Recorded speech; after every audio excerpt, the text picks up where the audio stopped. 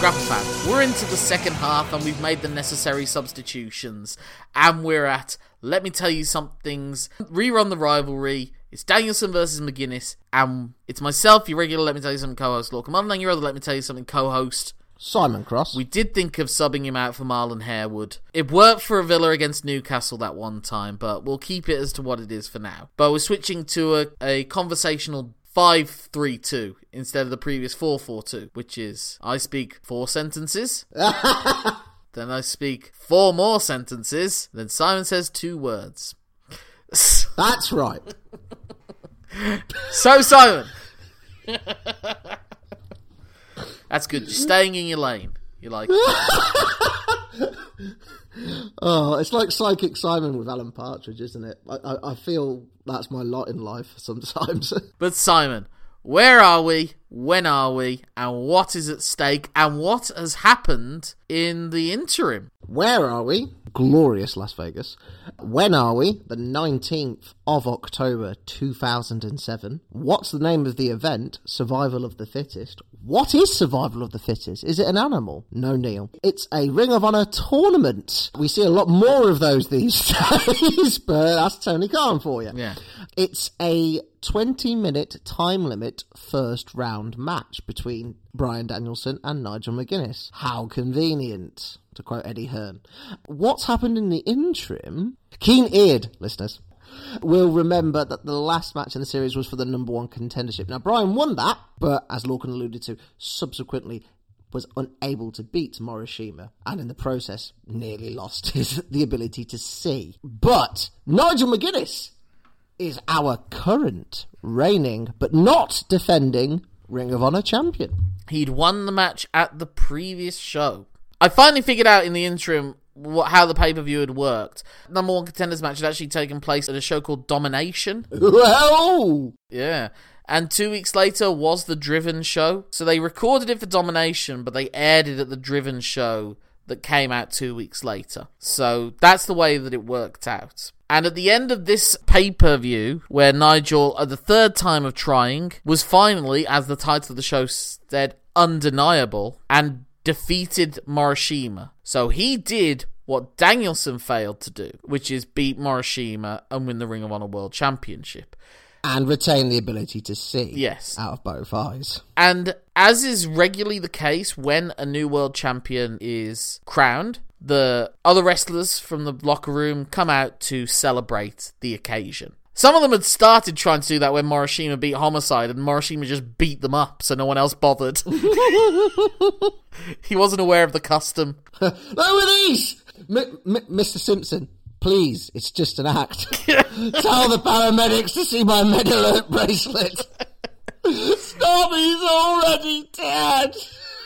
It's kind of like when Brock Lesnar got signed by New Japan briefly in between his WWE and then NFL and before his UFC run. And he came to New Japan and they wanted to do the spot where he meets Antonio Inoki, and Antonio Inoki, instead of accepting a handshake, slaps him across the face, and Brock Lesnar says thank you, because it's about this whole thing of giving his spirit to that.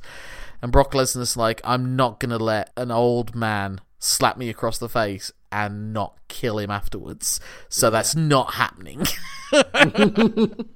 Yeah. It's just, it's just the customs. It's just a cultural misunderstanding.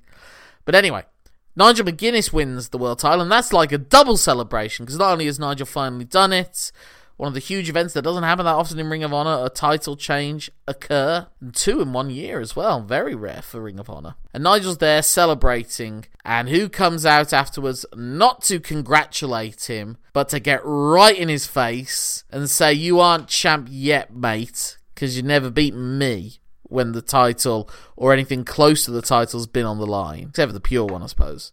That's not how this works! This is a hollow victory for you, in the eyes, or the eye at least at that point, of Brian Danielson. And Austin Aries got involved in it as well, because again, this was like setting up who are the various people that could be in contention. And so now you're establishing Austin Aries and Brian Danielson as the 2 key figures now in the chase for the Ring of Honor World title. But that fact that Danielson got into McGuinness's face, and instead of congratulating anyone winning the world title, he's basically saying, you aren't anything yet, is the basis of this match going in, especially the way that the match is booked at the end. So whilst McGuinness is the champ, and this is like little kind of celebration, he's still wanting to be that fighting champ, and he's got to prove something. And the fact that he's entering a tournament as well, the Survival of the Fittest tournament. Yeah, now, I don't know a lot about Survival of the Fittest. Just fill me in a little bit. So the Survival of the Fittest was inherited from a format, I think it was the Shane Shamrock Cup. I might be wrong there. It was indie wrestling in the early 2000s. Every promotion was making it so they had at least one annual tournament. CZW with their Best of the Best for the junior heavyweight scene, and the King of the Deathmatch tournament for their deathmatch stuff. You had the ECWA Super 8, which was one of the first big events for Bryan Danielson with Loki. Along with that, King of the Indies tournament in APW.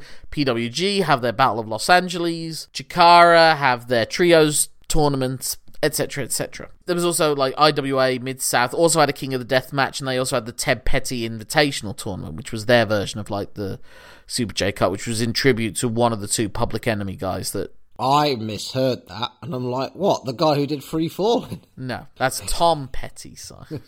Don't get petty with these names. Oh, yeah.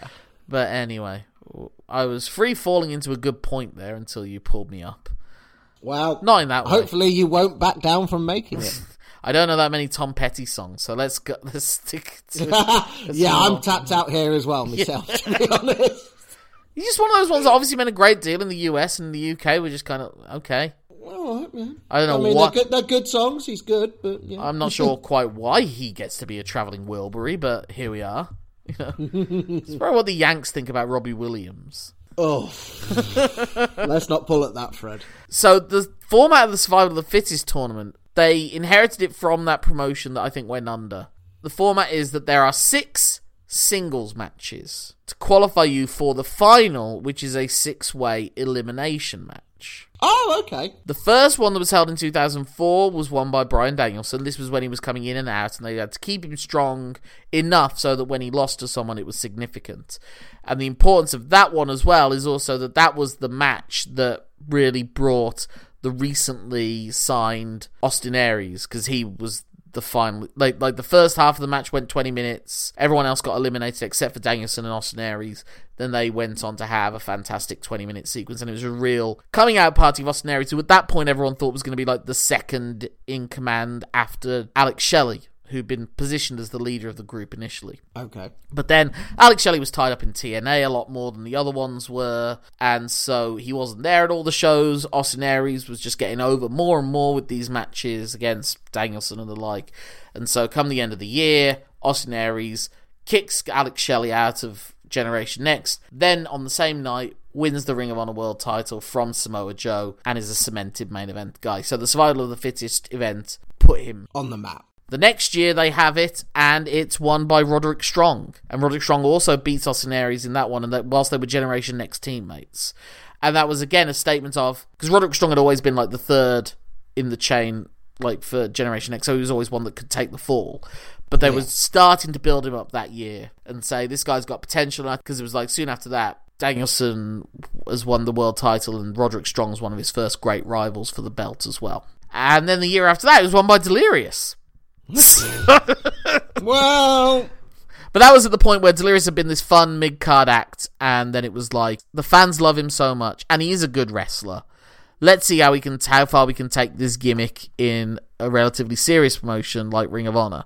Delirious didn't then get the main event push like Aries and Roderick Strong got. And then very soon after that, he then became the key backstage guy for like 10 years at Ring of Honor. I was going to say, wasn't he like their head trainer for a while? Head trainer and booker for like way longer than Gabe Sapolsky was. So that's what we've got going into this 4th iteration of it. And I think you kind of knew going in. It's sort of like the whole Kenny Omega Kazuchika Okada or Hiroshi Tanahashi Kazuchika Okada. It takes them more than 30 minutes to wrestle a normal match, so I don't think the G1 30-minute time limit is going to help us here. Whilst, to be fair, the Driven match was only 26 minutes, them going 20, it seems kind of crazy. And as a result, this match almost feels like it's as close as they would come to having like their exhibition match that they travel around the circuit with that they don't put as much harder work into like they would if it was a Ring of Honor event. And so it's really just a technical wrestling display. It was like, we're not going to bludgeon each other like we do usually. We're not going to headbutt each other into oblivion. I'm just going to out-wrestle you. Well, I'm going to out-wrestle you. So I'm going to go for your leg. Well, I'm going to go for your arm. And that's pretty much how the match goes, really. Yeah. I mean, it's cool. We see... what do you describe it as when they drapes the foot on the bottom rope and he sort of like squats onto it, like squat drops onto it? Yeah, just one of those. It's not got like a special name or anything, like the dragon screw. I feels like it should. It doesn't. We see those, which we haven't seen in... I don't think we've seen in the other matches. They do go a little bit off the beaten track. Yeah, this is the first time that we see Danielson targeting the knee. And there's a really good part early on, because it's Nigel's knee gets hurt pretty quickly. And also pretty quickly, Danielson just wrenches off his knee pad for the left leg. And so then when McGuinness tries to go into the technical arm wringer, sort of, you know, that UK British wrestling, I'm just going to keep hold of your arm, you're not going to be able to do anything about it. Instead, and I don't even know, it was kind of reminiscent of the work that Danielson did with Zack Sabre Jr., where is it how they set it up, or did Danielson just realise, well, if I'm now within, like, stomping distance of the back of his leg, I should really stomp the back of his leg? It's hard to tell with Danielson. It makes it look so instinctual. So it's not like a great facial expression aha moment. He just does it. Yeah. But he does also do a lot of mugging and overacting. And again, like, it's funny because he slaps hands when he makes his entrance, but much more really than the Driven match, this was Danielson as dickhead heel. Like, he is basically dickhead heel at this point. Completely shaven now as well. Yeah. And McGuinness is like local ace, like Captain America, like Sting, like Hiroshi Tanahashi, that sort of babyface. And as we get to the finish of the match, it's funny because it does play into what Danielson said. You haven't proven anything yet. Because after they go the 20-minute time limit, it's McGuinness that wants to continue. And it's not even his belt that's on the line. Survival of the Fittest just won't mean as much to him at that moment. Yeah. So it's not really in his interest to do it. But Danielson's taunting him. He knows he's got one up on him again because, again, McGuinness doesn't even have him really that close to being beaten. He's set up at that moment for the Tower of London, but... Yeah. It's not been worn down chronically, unlike the Epic Encounter match where both of them are basically spent by the end. Yeah, it was essentially just a who is the better technical wrestler exchange. And it's funny again because, again, to refer back to that Danielson Zack Sabre Jr. match, when in the later end of the match Danielson goes for the rope to break the hold and McGuinness is just like, you coward. In this match, when Danielson has him in a submission hold early on and he's taunting him to go to the ropes because you can't out wrestle me to get out of this hold, and then what does McGuinness do? Out wrestles him, gets him in the hold, and Danielson's the one that has to go to the ropes. It's just that, it's the little touches, and they do feed into the narrative they've already built with this story. It's not, I don't want to say nothing, but I guess exhibition is the apt word. It's not a complete exhibition, but then again, you would get that sort of behaviour in an exhibition match. I mean, I've been to house shows. That is the kind of thing you do. Yeah, it's Danielson trying to retain a psychological advantage for the inevitable title match that they will have with each other. Yeah. And yeah, we just get to the finish and Danielson like implies he's gonna do the 5 more minutes thing, but then just attack McGuinness before a bell can be rung, and then McGuinness quickly captures him in the London dungeon, his armbar submission, and Danielson does the symbolic tap out that McGuinness gets. So McGuinness gets the visual win, but not the win. Because the bell was never rung. Exactly. For an extension. And Danielson, with his tail slightly tucked between his legs, makes a hasty retreat. But still mouths off. Yeah. For McGuinness, he's world champ, so winning this tournament doesn't mean as much. For Danielson, he's already won that tournament, and he knows that he's going to get a title shot eventually, because he knows that McGuinness will want to give him that title shot eventually. Yeah. So it's just a fine little thing for what it is. This whole show is kind of a bit of a controversial...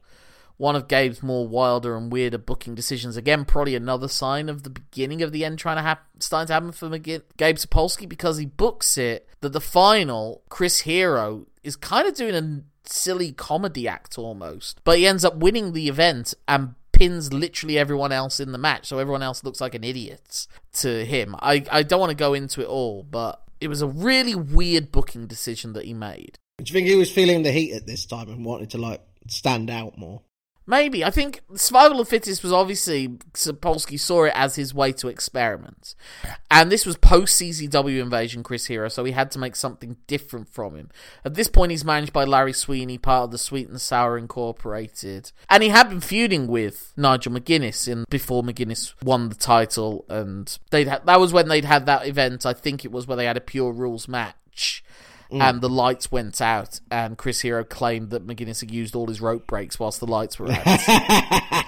So that was I think he got... The story I heard was that he was getting into a bit of trouble backstage, that he was just doing these whole things of, doing cartwheels and headstands and everything, and, doing almost like a circus act. And the crowd would pop for it, because the crowd, as we saw with the headlocks in the Epic Encounter 2 match, the crowd really just want to have a laugh, it seems, at a lot of wrestling. Yeah. Oh, we've all seen that. Another sign of Danielson's versatility, that he got over in the WWE crowd the WWE way, which was just give him the simplest thing possible. As we said, it was funny because I kind of realised it when I was describing it to a friend. It was like, well, basically, Jake the Snake was called Jake the Snake in the territories because he was a slippery customer. He was, distrustful, mercurial, and you never knew where he was, and he could attack you at any moment. Comes to the WWF, you're carrying a snake to the ring. Yeah. Here is your literal snake. Ricky the Dragon Steamboat's called Ricky the Dragon Steamboat because he looks a bit like Bruce Lee. He does the martial arts stuff. Comes to WWE. First, it's you're going to carry a Komodo dragon to the ring, and then when he comes back the next time, you are going to spit fire before your entrance. Are you sure it's a Komodo dragon? Because they're like the massive poisonous ones. Yeah, well, that's what they billed it as, whether it actually was or not. I'm telling you now, there's no way it would have been. But they had a snake versus dragon situation where Jay the Snake was about to hit him with the snake, and then he produced the dragon to scare him off. But anyway, not what you would usually call your dragon. And I don't even know if that would... I bet Ricky Steamboat's was glorious to look at, actually. Everything else about him was. Jay the Snake's Roberts, bloody hell. It would not be... Ugh. Oh. Anyway. It might be scaly, but it might... Do you remember when he came back to Raw and CM Punk had to tell it was a PG show because he was pretending the snake was his penis? Yeah. A young Emmy Martinez was watching that, thinking... Well, Emmy Martinez and deep thought don't seem to go hand in hand. He's a very instinctual man, is Emmy Martinez. Which, for a goalkeeper, you need to be, in fairness. But yeah, Bryan Danielson, when he comes to the Indies, he's this hard-working technical wrestler who knows everything, can do it all. Comes to WWE. If I just say one word over and over again, I'll become the most popular guy in the whole of wrestling. And we'll main event WrestleMania. Yeah. Mint. Easy. Piss. Don't know what you're moaning about, Nigel. But we'll get to that. Or Phil. Yeah. Well, I've said, Bryan Danielson is the wrestler and the person that CM Punk thinks he is. Yeah. But, again, not for this time. Just quickly, good enough match. Again, even more superfluous than the Epic Encounter. If I was to put them in order of importance for you to watch, this would be below that and probably below in the ratings. My range for this would be 3 to 3.25 stars. And that was all it had to be. That was all it was meant to be at this point. Yeah, I wouldn't disagree with that. Just there, did its job. Made sure they were both not in that elimination match, which I guess they kind of wanted to protect them from both being in it. Gabe was like, how am I going to get Chris Hero to beat both of these guys? That would be stupid. Oh, so there is a limit. Right, okay. But where are we for our next match, Simon? Because it's a big one and another shifting of the dynamics in the relationship. We are having a little bit of a birthday celebration, and Wrestling Mums told us we can go to the Wacky Warehouse because it's Ring of Honor's 6th birthday. Well, they call it anniversary, but potato. So it is the Ring of Honor's 6th anniversary show, taking place on February the 3rd, and we're finally in the year of our Lord, 2008. What a great year that was. There was a Euros, but I can't remember who hosted it. We didn't, because we didn't play in it. Oh my god, it's that one. Yes, I remember. Never mind. We are at the Manhattan Center in beautiful New York City, New York, and it is Nigel McGuinness, still champion, defending against Bryan Danielson for the Ring of Honor World Championship. Danielson's waited and waited, but here he is. Here's his opportunity. With some added stipulations that aren't explicitly stated in that, so they might come as a bit of a surprise to you, Simon, but it's related to stuff we've talked about already. And boy, has Nigel found heavy is the head that wears the crown. But until then, Simon, if people want to get in touch with you with some more Shakespearean references that you will look at blankly as you read them, how can they do so? No, I know the Shakespeare reference. I was just thinking of DJ Khaled suffering from success, that meme. Wasn't it also what Stormzy called one of his albums? I'm not sure, but I think he has a song with that name or something like that. What are we doing talking about Stormzy? Christ. We're at our depth here, son. But until then, Simon, how can people get in touch with you? People can get in touch with me on Twitter, where I am known as Simon Cross 3. 3 for the number of stars that Lorcan gave this match. My name's Lorcan Mullen. That's LORCANMULLAN for the AN in the animal kingdom from which the notion of survival of the fittest comes from and is used as an excuse for right-wing bigotry. You cold-cocked me there, son. Jesus Christ. That's my Twitter handle, Instagram, Facebook, Letterboxd. If you put in at gmail.com at the end of it, that's my email address. Get in touch with the show at lmtyspod@gmail.com. lmtyspod is also our Twitter and Facebook handles. But there's nothing to say at this point, except that my name's Lorcan Mullen. My name's Simon Cross. Thank you for letting us tell you something. I hope you will continue with us as we go on our journey to rerun the Rivalry.